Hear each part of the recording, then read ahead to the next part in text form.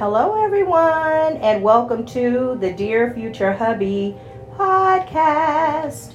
I am your host, Teresa Reese, and y'all know how we do it. I am going to read a poem from my book of poetry entitled A Strong-Willed Mind, Healing Scars Over Time Through My Poetry. Here we go. This one is called Until. When I see it, I may believe it. To just hear it because you say it is not enough for me to accept that you are the one for me. I have heard it. I almost believed it. I have envisioned it, but until I see it, I won't believe it. Like I did once before. Put some action behind those words, making the meaning a true verb, since actions speak louder than words. Until we say our vows, I won't put my all into it. And so I hope you all have had the most amazing day, evening, afternoon, that you did something special for yourself, that you made today count, and that you are closer to your goals. And tonight I have a special guest. And so, y'all heard me talk about him. He is my 20-year-old son, and his name is actually Rodney, but I call him Joshua. So, son, hello and welcome to the Dear Future Hubby podcast. Glad to be here. I am so happy to have you here, son. Are you? I can hear it in your voice. So they say that you are my favorite child. I know I'm your favorite child. I know this to be facts. How do you think that you are, and why do you think that you're my favorite child, son? I've known you for 18 plus years. I've known you for 20 years now. That is all of my life. You literally raised me all of my life. I think I'm your first child that you raised, like from infant to adulthood. You are. So yeah, I'm the favorite. You are the one child of my 6 children, the very first child that I raised. You are so right. From birth until adulthood.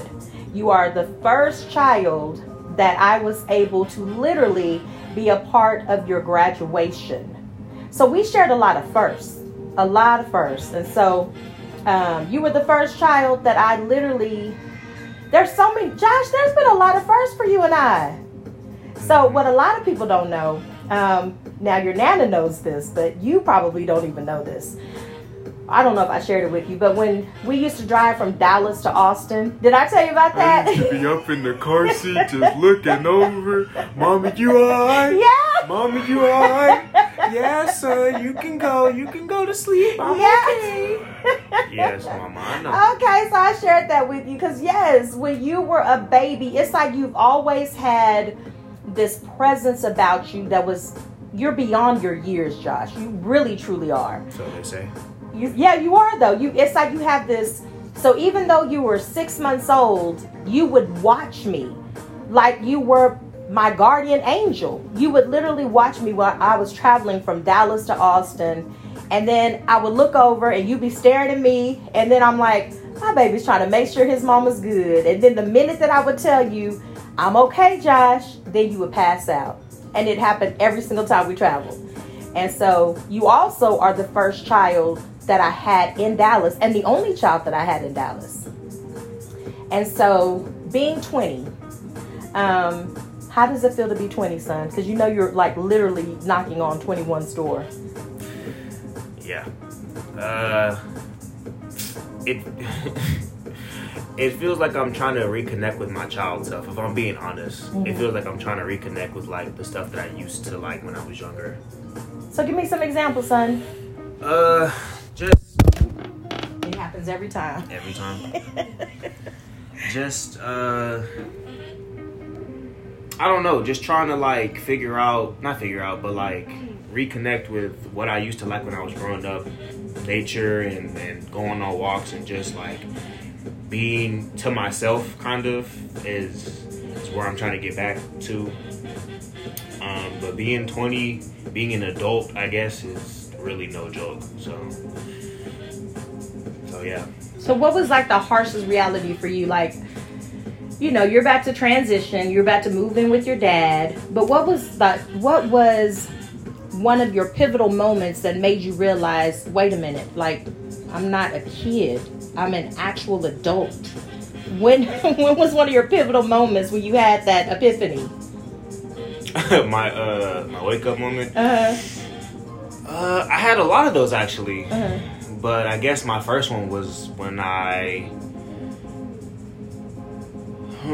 landed at College Station and like I realized it's just me out here. So how was that? How was that transition? It wasn't anything easy. But I mean, I still had friends up there, so it was a little seamless, I guess would be the word. But I mean, just trying to like find myself, you know, and find what I like to do out there, and like just not go insane. Yeah. It was hard for the most part. I mean, I spent a lot of nights crying. Was it just the fear of like being in? It was honestly like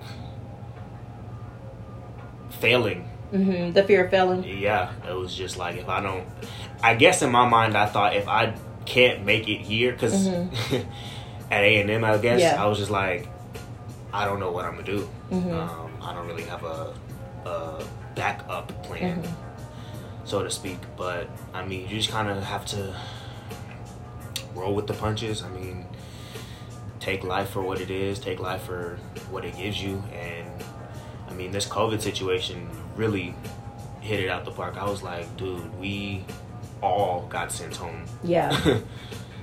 And you weren't ready for that. Yeah, I know that you weren't ready for that. I know that you were just, because one thing that your Aunt Tina has said is that once y'all get a taste of college, that whenever college children come back home, it's a different feeling because you've actually been independent. Like, you know, your parents are not there. You get to, you know, figure it out as a young adult. So it's like going from that freedom to a certain, you know, extent, and then coming back home where it's like, oh my goodness, there's rules. I got a curfew.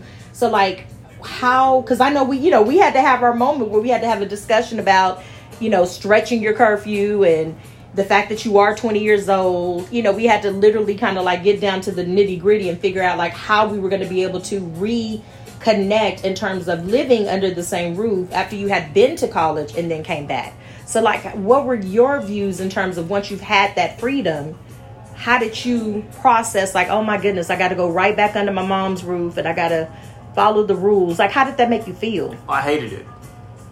I didn't hate it. I just very much disliked it, because back at A&M, we would literally stay up until like 5 o'clock in the morning, not do anything like ridiculous. Right. We would just be like at the engineering complex, but playing games or something. So we wouldn't be doing anything like reckless. But I mean, just having those hours way past midnight, bedtime, 1 o'clock, yeah, way past bedtime, and just like literally just being kids, so to speak, and then having to come back and like, I can't do that for many reasons. One, because it's, you know, the world is masked up, and two, because my mom not going for that. Yeah. So having to come back and actually like adjust to that was like, okay, well,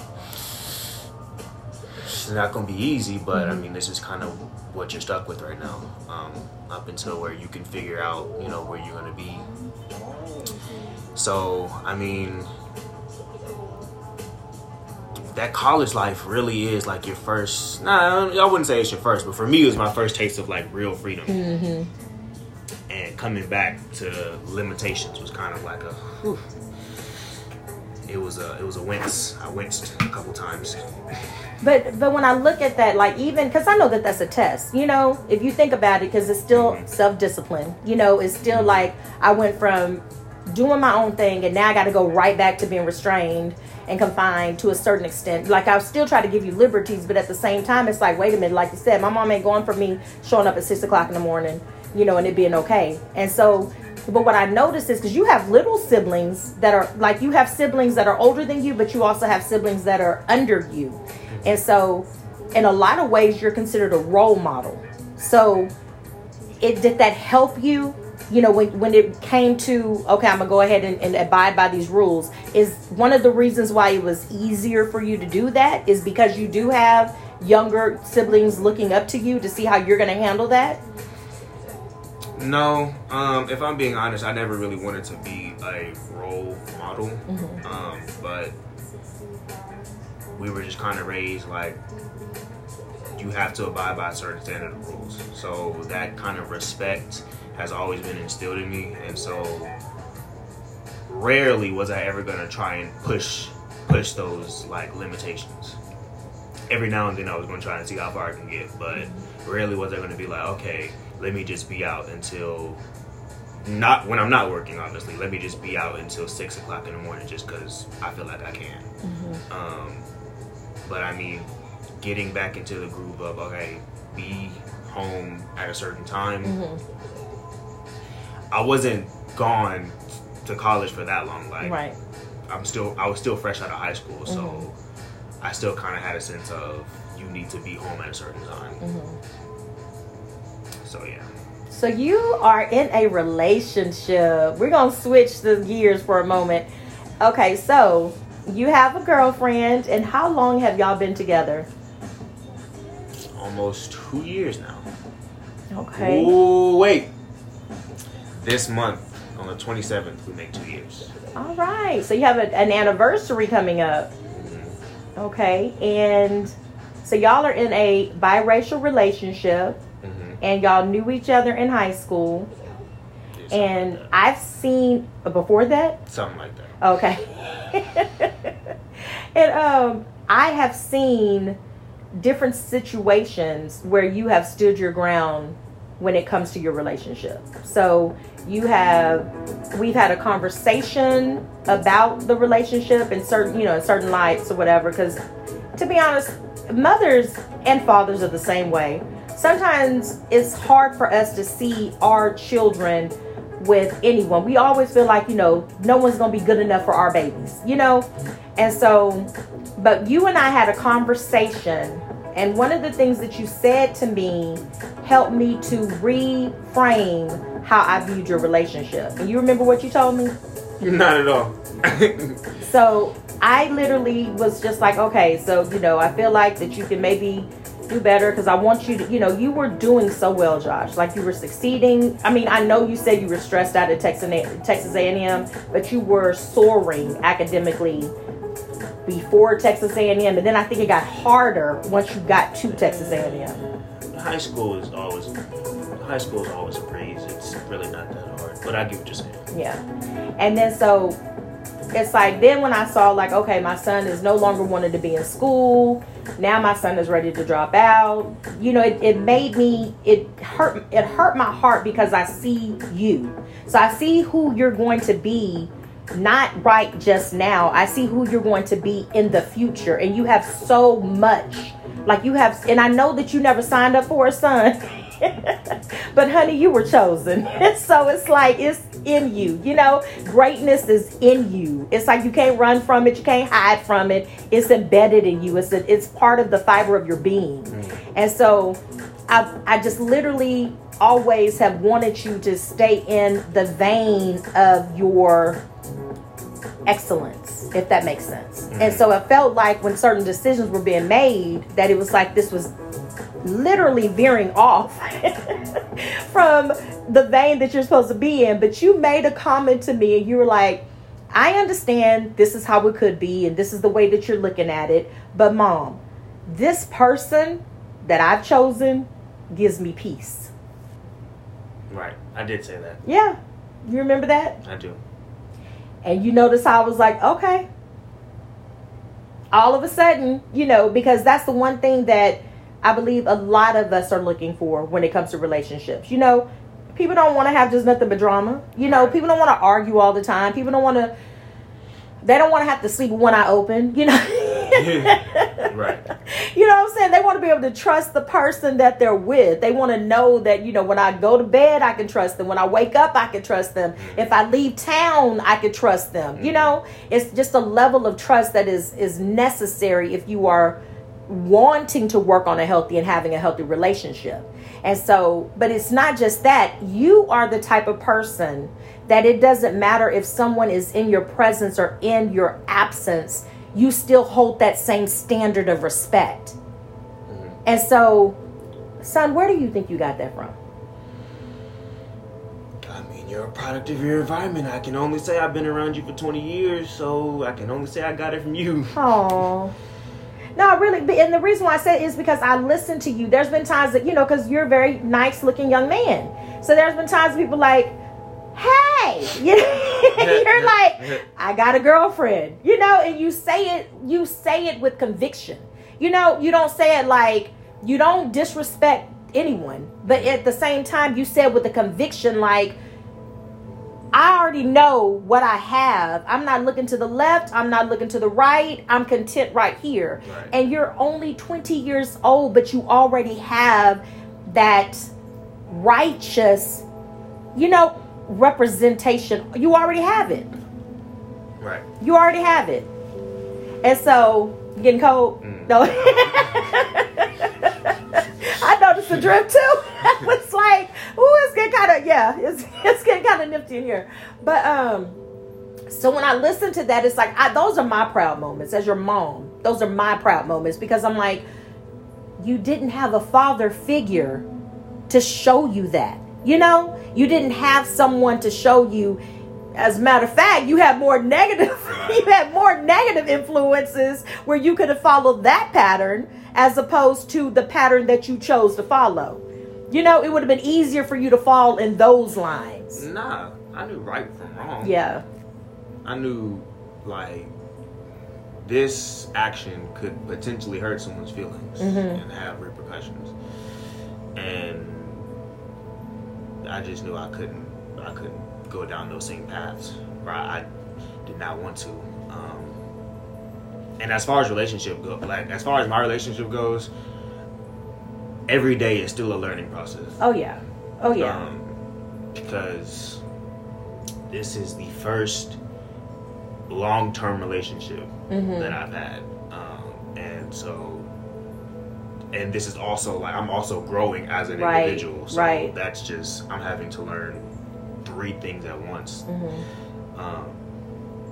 But I mean, you take nothing else. If I've taken nothing else from this relationship, is that you literally take every day. You take it like start fresh, you know. There's happy moments, there's sad moments, there's boring moments, and then there's more. But you can't take every day as negative. You just kind of got to look at the more optimistic outlook. So yeah. So son, you're a young black male. And as a young black male in this world, in this country, with everything that's going on, George Floyd, I'm not even going to start naming the names because we'll be here all night. But with all of this happening around you, how do you believe that you stay hopeful? Or are you remaining hopeful despite everything that you see around you? I still have like goals that I want to accomplish, and I just try to look towards that. I mean, with all the death and destruction that's happened to the black community over the years, it's I'd be lying to myself if I'm like I'm not affected in some way. But if I choose to focus on that, it's just gonna get me down. I went to a predominantly white college. Right. Literally, it started off as a military school. So if I choose to look at myself as a statistic or as a potential statistic, then I'm not going to get nowhere in life. Right. So I'd rather just focus on what I want to accomplish for myself.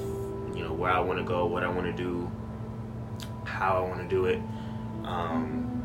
And I just want to focus on that for the most part. I mean, being black in America is already scary enough. Mm-hmm. Yeah, because it doesn't matter if you really, truth be told, it doesn't matter if you're a man or a woman. It don't matter. That, or a child or an adult. None of that matters. They've made that abundantly clear. It don't matter as long as your pigmentation ain't. If your pigmentation ain't white, there's a bullet with your name on it. So potentially. Mm-hmm. So I just try to not focus on that, because I mean, if I'm always looking over my shoulder, like, could this be it? Could this be it? Then I'm not gonna enjoy life for what it is. And that's what I'm trying to learn to do. I could go any time, but if I enjoy life in the present moment, then I'm more inclined to peacefully pass. Right. I don't know. No, that makes perfect sense. And then two, when we talk about that, I mean, because that's always a burden on my heart. That's one of the, if you really want to know the truth, Josh, that's one of the reasons why I am the way that I am. The reason why I try to keep y'all covered as long as I possibly can is because you can't, they always say that when you're raising children, you can't control the decisions that they make once they leave your home. Mm-hmm. So there's a scripture in the Bible that says, if you train up a child in the way that they shall go, whenever they depart, when they go, they shall not depart from it. And pretty much means that, when they get older or whatever, they won't depart from it. I'm probably messing the scripture all the way up. But what it boils down to is how I try to be a blessing to you and your sister and your brother, because the oldest three, I lost custody of them. But the youngest three, I tried to make sure that whatever I did wrong the first time, that I would not do that wrong the second time. And so I tried to instill in y'all a foundation. So that way, if you're being rocked to the left, if you're being rocked to the right, you can literally always stand on that foundation. And that was God. And that was your relationship with God. But it was also to help y'all to understand, like, this world that we live in, it's predictable yet unpredictable. Right. So I wanted y'all to be able to have something to draw from. I never wanted y'all to have the impression that life is easy, because it's hard as hell. But I wanted y'all to know, like you said, let me find the nuggets. Let me find the good times. Let me, not so focus on the negative. Because, I mean, truth be told, if we focus on the negative, a lot of us would never leave our houses. Mm-hmm. Because it's enough to keep you confined, because it's so much going on. And a lot of it is uninvited. A lot of it is just because of our pigmentation. Yeah. And so that, if we allowed fear to be the dominant factor, it's a lot of people that wouldn't leave their homes, and that's not living. That's a form of bondage. So I totally get that. And so my whole thing is, like, I wanted it to be that whether y'all are in my presence or you're out of my presence, you would still have that still small voice in the back of your head thinking, whatever decision am I making, is it helping me to preserve my life, or is it a potential that I could end my life, or, my life could be taken quickly based on the choices that I make? Right. And so, and that's why sometimes I get really hard on y'all. But at the end of the day, I hope y'all know that the underlying foundation is the love that I have for y'all, the unconditional love that I have for y'all, which is one of the reasons why when you made the decision to leave the school, did you get any flack from me? I didn't get flack from nobody. They was all like, thank God you left that school. They was like, thank you. You made the right choice, son. And I was like, oh, well, okay then. Yeah, because at the end of the day, Josh, it's your life. We love you. We're in your corner. But we don't want you to shorten your days trying to impress somebody because of a piece of paper. You know what I'm saying? Like, we just didn't want you to do that. I'm not going to do that.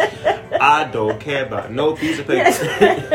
And so, I was like, okay, Lord, I know and I trust that you have a relationship with God. You told me when you was 10 years old, So just like you said, Mama, I hear from God just like you hear from God. So I feel and believe that you're going to be just fine, But, and even when it comes to your relationships, it's like I listen to y'all interact. I see how y'all love on each other. I think it's a beautiful thing, because everybody needs love. Everybody needs love. And so I think it's a beautiful thing that you found somebody that could reciprocate the love that you have, because that's hard to come by. What's the name of my podcast? Oh, Dear Future Hubby. You're trying to say it's hard to come by. You know what I'm saying? So, hint, you know, that's like I had to do a whole podcast about, you know, because it's hard to find the person that is going to reciprocate and love you the way that you love them, if not greater, you know? So it's like when you find that, yes, hold on to that. And so, yeah. But speaking of that, so we have this podcast now. Isn't that something? Your mom created a podcast. Yes. Called Dear Future Hubby. And actually, Josh is doing very well. But I wanted to know from a child's perspective, from my child's perspective. Well, okay, you're not a child anymore. From my child, but yes, a young man. How do you feel about the concept of me going about it this way? About having a podcast? Yeah, having this podcast. Like I could have called it anything. I could have called it The Strong Will Mind. I talk about I talk about my book every time, but I didn't call it that. You know what I'm saying? So, how do you feel about me calling it Dear Future Hubby Podcast? Do what you gotta do, boo. It could have been called anything. It's doing numbers. Yeah, yes. So honestly, it don't matter what you call it. How do you I think like, Dear Future Hubby is a pretty cool concept. Uh-huh. At first, I wasn't rocking with it because it sounded like another one, but I like that you kind of made it your own. Yeah.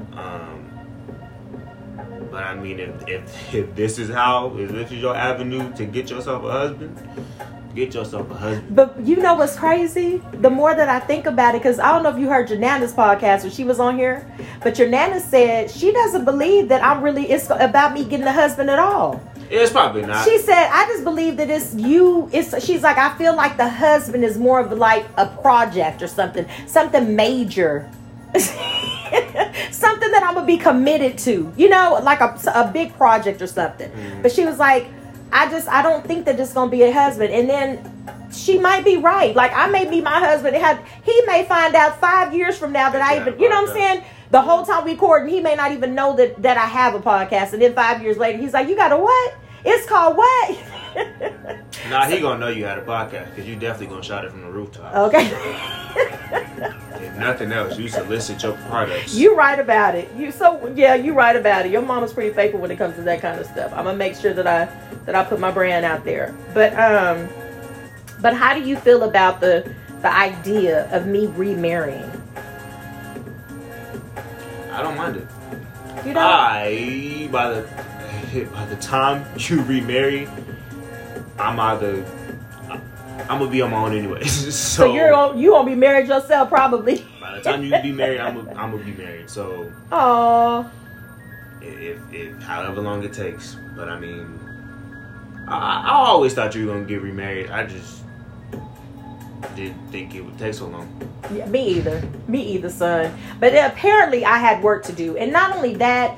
I feel like what happened with Ariana took a twist for everything. You know what I'm saying? Like, had that never happened, I probably would. But I honestly think that before people get personally, I don't know enough about life to really. This is just me personally. Right. I think that before people get married, they should really try and find who they are. Yes. I agree 100%. I agree 100%, and I think that's what I'm delving into now. So. Even though it's called Dear Future Hubby Podcast, it gives me an opportunity to bring a lot of the poems that I wrote in The Strong Will Mind to life. Like, even though these things happened years ago, there's somebody out there that they can identify with that poem, you know what I'm saying, that's either been through that situation or they're about to go through the situation. And so I kind of wanted, it's like the reason for doing this is more than just the Dear Future Hubby. You know what I'm saying? If that happens, to God be all the glory. If it doesn't, to God be all the glory. Because I feel like it's more to this than that. And truth be told, he's my first husband, you know? So, I got to practice with him anyway, you know? So being committed to this and trying to make sure that, you know, I get it together. Then who's to say that later on he won't. My true husband will not manifest in the future. Yeah, I think there's somebody out there for everybody. Yeah. I'm not. I about to say you was gonna crack a joke. I can see it on your face. I wasn't gonna crack a joke. You was gonna crack a joke. You weren't? Okay. I just got lost in judgment, but I really do think that there's 7 billion people on this planet. Mm-hmm. You telling me ain't no husband for you? I think that's a lie. Yeah. I don't think that is true. I really do think that there is someone for you out there. How you get them, I don't know. Right. You got to go to the old conventions of dating. If it's through this podcast, I don't know how you're gonna reach them or how they're gonna reach you. They gonna reach you. They might be one of my guests on the podcast. Could be one of your guests on the podcast. Yeah. There's a lot. You just never know. You just literally never know. But. So what if I didn't get married? You know, what if I never got married and I pretty much just became an empty nester and started traveling the world? You might even love that more. I might. I might love that more. I actually might. If I'm being honest, you operate on your own rhythm. You might love that way more. I actually might, son. I actually might. See, you know your mama. That's the thing too. You really know your mom. So I was like, yeah, I just beating by my own drum. That might work just fine for me. Beating to my own drum. But last but not least, so you've heard me interview Tenarian. You've heard me interview Xavier. You've heard me interview Aaron. So I think we still have Asia and Ariana left. Mm-hmm. However, we got the A's left. Hey! Wow. But, okay, so even with that, one of the things that I have brought to Aaron's attention and Tenari's attention was the fact that y'all do not have the same mother and father, but y'all have the most amazing relationship as siblings. And what do you think, Josh? Like I know that is by God's divine design, but the fact that y'all can see each other and the love, I'm talking about, y'all have this love, all of y'all, you know, when y'all see each other, it's like y'all were raised together, even though you weren't, you know.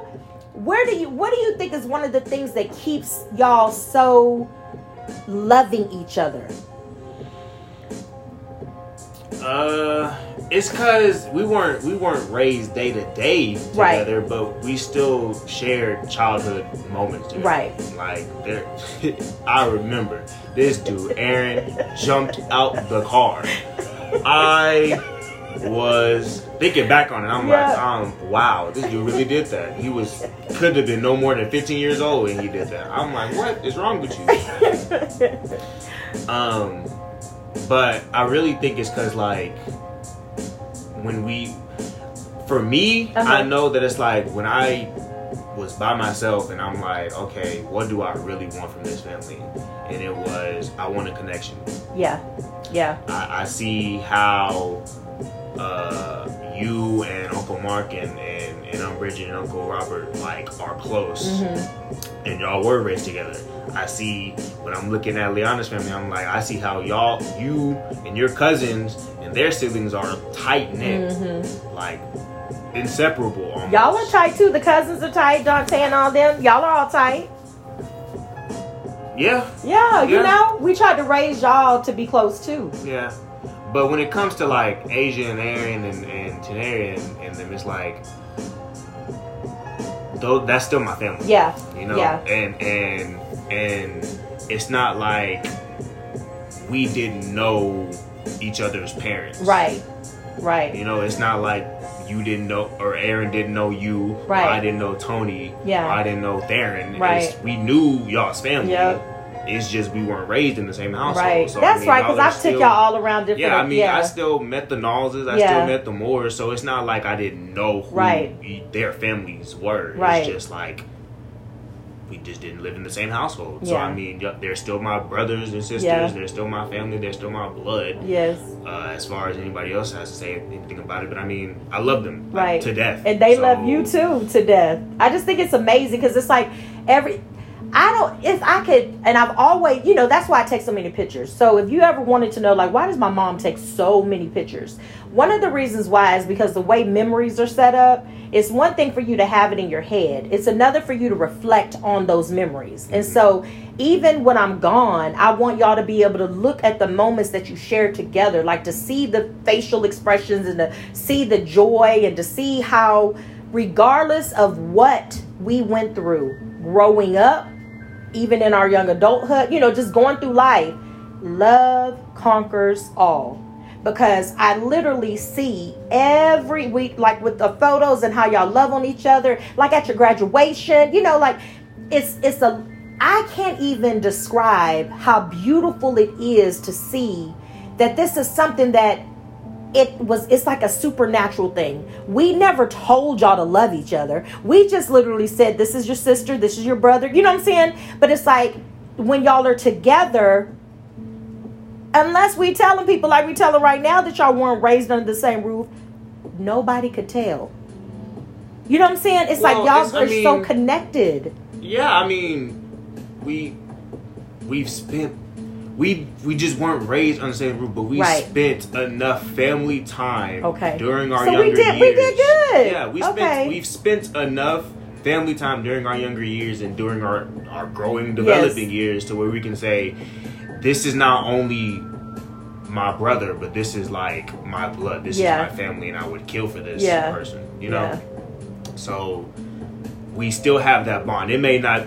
It's not as strong as I would like it. I told Aaron this the other day. The other day I saw him. I was like, our bond isn't as strong as I would like it to be. Right. But hopefully, we still have many years to build that bond and strengthen that bond. So, and he was like, I understand. So, I mean, there's a foundation there. Yeah, we know that we love each other, and we are willing to put in the work to get to know each other better than what we already do now. So that's all it is. Yeah. Brotherly and sisterly love. That's all it is. I love it. And then on top of that, y'all are okay, because a lot of times, Josh, people don't even think about getting close until someone dies. You know what I'm saying? Yeah, I'm not going to let that happen. Right. And so it's a blessing to see that as well. It's like y'all are not allowing the demise of one person to be the determining factor of, now I need to call you more, or now I need to spend time with you more. You know what I'm saying? Like, y'all are trying to work on nurturing your relationships now. Yeah. And I just think that that's a beautiful thing. Like, I love all of y'all. You know that I love you. They know that I love them. But it's like, I literally also love y'all's sibling relationship. I love how y'all love each other, and I'm like, that can't be taught. That's something that comes from the inside out, and it's in each one of y'all. All of y'all have that, so I don't know. That's like, to me, that's the greatest reward. That's the greatest reward, to see that y'all love each other. Like if you hear somebody's voice on the phone, it's like, hey, Teneri, hey, Asia, so I just love that. I just love how y'all love each other. So I really do hope that that's something that, like you said, it gets stronger and stronger and stronger with time. Because those type of relationships, those type of bonds, those are things that people pray for. Mm-hmm. Those are having that type of relationship and that type of, union with someone is what people pray for. They want to be close to their siblings. They want to be able to, for the love to be reciprocated, and so, they want to be able to, like, as soon as if let's say that they haven't seen their sibling in years or never met their sibling, when they finally meet them, they want to be able to have that kindred spirit to where they connect instantaneously. Right. And y'all have that. And it's just beautiful. It's beautiful to just watch it unfold.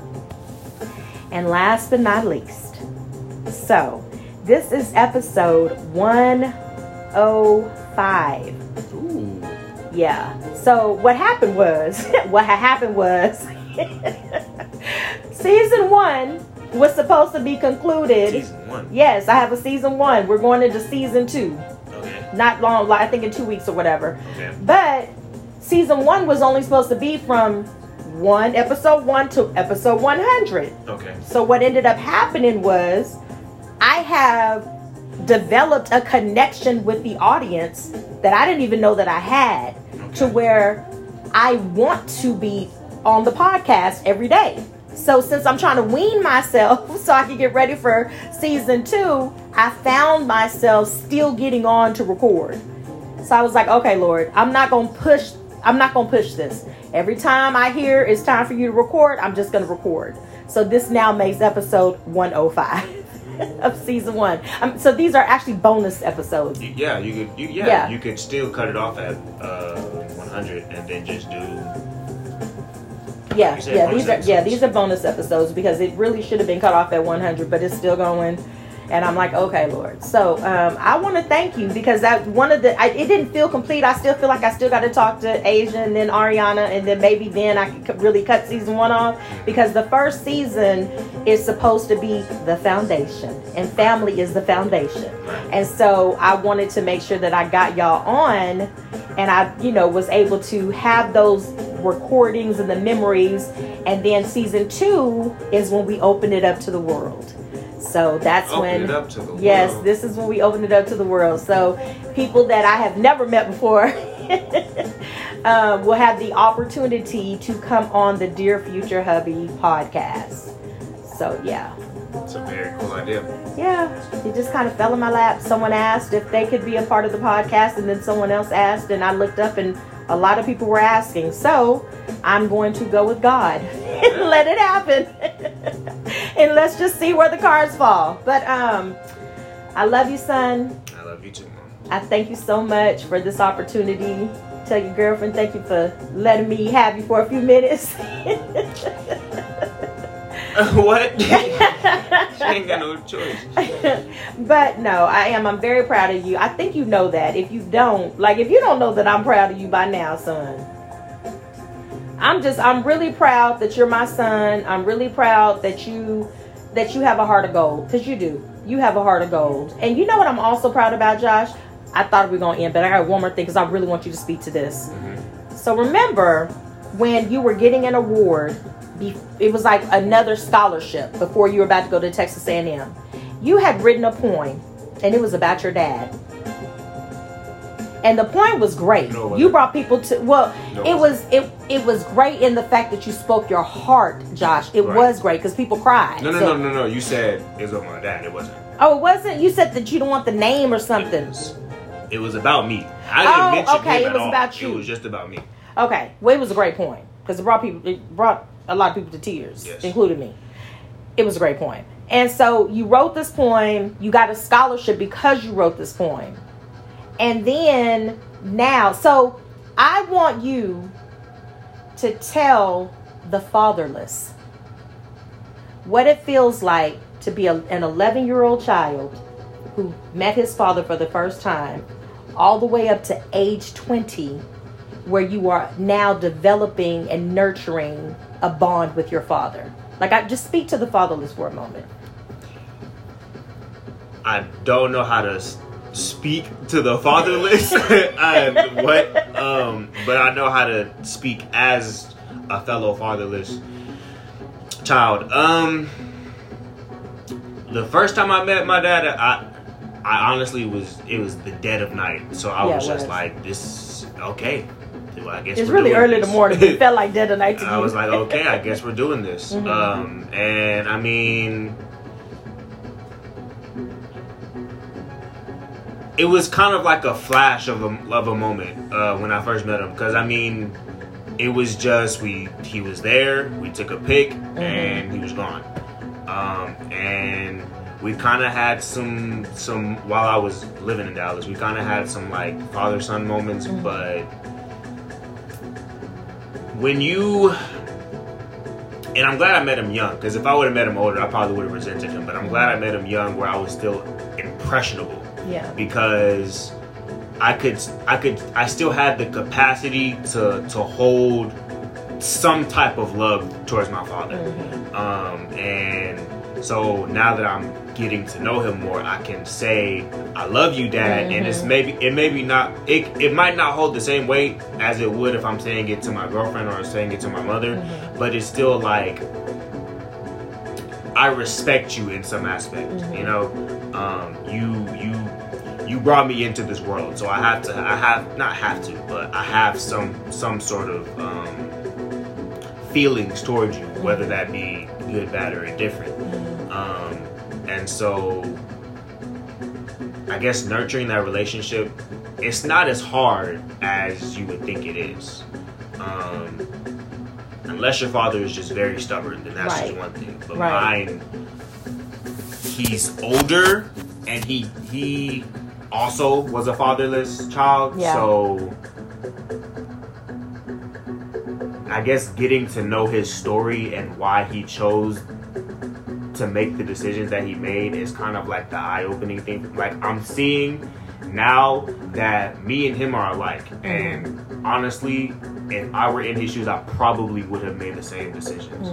So I'm trying, like, to harbor less indifference and bitterness towards him, because I mean, he was young, and if I made those same quote unquote mistakes when I was young, I probably would have made the same decisions. So I mean, I can only know his story. I can only understand his story. I can't change what happened. Right. You know, there's no reason for me to feel bitter all my life about something a decision he made before I was even thought of. So yes, it sucks that for 11 plus years I didn't really know my father, but it is more of a blessing than a curse that I am getting to know him and actually trying to get to know him, because most people don't get that chance. Right. They don't get that chance to know their father. They are either too late or their father's already gone. So that's true. So yeah. I don't know if I can speak to the fatherless. No, you did a very great job, son, because sometimes that's one of the things that I had talked to Taneri and Asia about, is that, you know, when I was growing up, there was a lot of things, and my biological father was not present, but my stepfather was present. And, you know, and even with that, it's like I still had my own perception of how I felt things could have been different. But then when I took a step back and I started to look at it from their lens instead of my own lens, then I had a new respect for Dad. You know what I'm saying? Like, I was just like, wait a minute. You didn't have to be a stepfather to us. You know what I'm saying? You didn't have to marry Mom. You didn't have to stay in that relationship. There's plenty of women with no children that you could have, you know, chose to be with, but you chose to be with someone who had quote unquote baggage. And you didn't just stay with her afterwards. I mean, you didn't just stay with her for that season. You've been with her for over 40 years. So it's just like, you're somebody that we need to be celebrating, you know? And so, yeah, it's like when you start to look at things from a different lens and not just from one-sided. A hurt child. Right. A hurt child. I mean, that's basically what it is. It's like, so from 11 to 20, from 11 to 20, those years when I didn't know my dad, it was simply, I was hurt. Yeah. That's all it really was. Yeah. I was hurt, and I was hurt because my dad was 3 hours away. Right. My dad was still alive. Right. And I was still in the same city. So, I mean, it only took listening to him, and it only took, like, really, I guess, getting out into the world and seeing, like, okay, you can easily make a mistake like that, and it change your whole world. Yeah. You could, and I don't want to call kids mistakes, but you can easily make a decision, and it affect your whole world. Yeah. And I guess you're just like, no, I can't, not right now. So I can respect that, but at the same time, I mean, it's not going to take away the fact that as a child, I was still hurt. Right. I can understand the predicament that he was put in, but it doesn't take away the fact that you still felt that pain. Still traumatized by that. So that's just for another day. Yeah. Yeah. No, I agree 150%. Like, just like, remember when we took the Bethesda thing, and I know you didn't like the fact that I kind of made you take that, but no, I went on purpose. Okay, because I thought you were like, oh, my mom is making me do something else, but one of the reasons why I wanted us to go is because it dealt with our brokenness. You know, it dealt with the the intentional soul wounds versus the unintentional soul wounds. And so I don't know if you wrote a letter to your dad. I wrote one to my biological father and to my stepdad. I was there for the food. Yeah. But I never read it to my stepdad. And then my biological father, I did read it to the class and everybody was in tears. But one thing that I noticed is that by writing that letter, it helped me to understand my quote unquote daddy issues. You know, it helped me to realize like that's where some of my pain was coming from. And then I really kind of got upset with myself at one point because I'm like, girl, had you dealt with this way back when, maybe the narrative of your story would have been different. But because it took me late into my 30s, early 40s for me to start really owning my shit, you know what I'm saying? Then that's the reason why I'm in the predicament. Honestly, that is why having you as a parent is great, because I would not have learned. I don't know if I would have learned, but like the fact that you went to classes like that where you literally had to sit down with yourself and be like, why are you the way that you are? Why are you like this? Why are you like this? Having to sit down with yourself is really beneficial, but it's like, had I not been there when I was younger, I wouldn't have even thought of that when I was younger. I wouldn't even told myself I need therapy. That thought would have never came across my mind, especially now with this pigmentation. So, like, just having that exposure, having those experiences, I mean, those have really come out for the better. Because I know I need to sit down with myself and really ask myself, why are you like this? Why do you have these issues? And I'm finding myself doing that more. Just whenever I'm alone and I'm clouded by thoughts, I'm just like, why? Why are you like this? Why? Because for the most part, most of our issues are rooted in like our childhood. And if we just kind of tackle that, then we can hopefully go about life better. But it's painful. And so a lot of times why people don't like to do it is because it brings up so much pain, and it's repressed pain. It's stuff that we didn't quite deal with at the time. We just kind of like pushed it down thinking it would, we'll get over it, and then it lies dormant for a while. But then when you start to do the work, you got to resurface all that stuff. And then so it's like you're reliving that same pain all over again.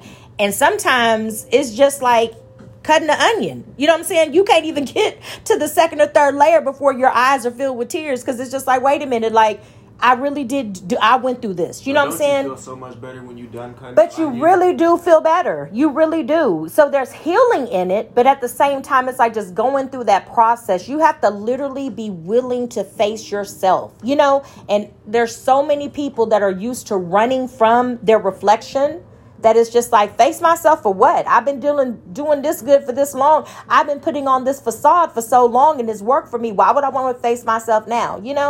So all of that, I believe, is, it just depends on when you're ready to do the work. And some people, truth be told, Josh, some people never want to do the work. Some people they literally take the issues to the grave. They don't deal with it. They don't address it. They don't talk about it. They just hold it in and they die with it, because opening up anything for them is too much to deal with. A lot of people cannot face their past. A lot of people. And so they live with that. And then it bleeds into their relationships. That's why history repeats itself. Yeah. Because don't nobody want to be real with who they are. Right. Yep.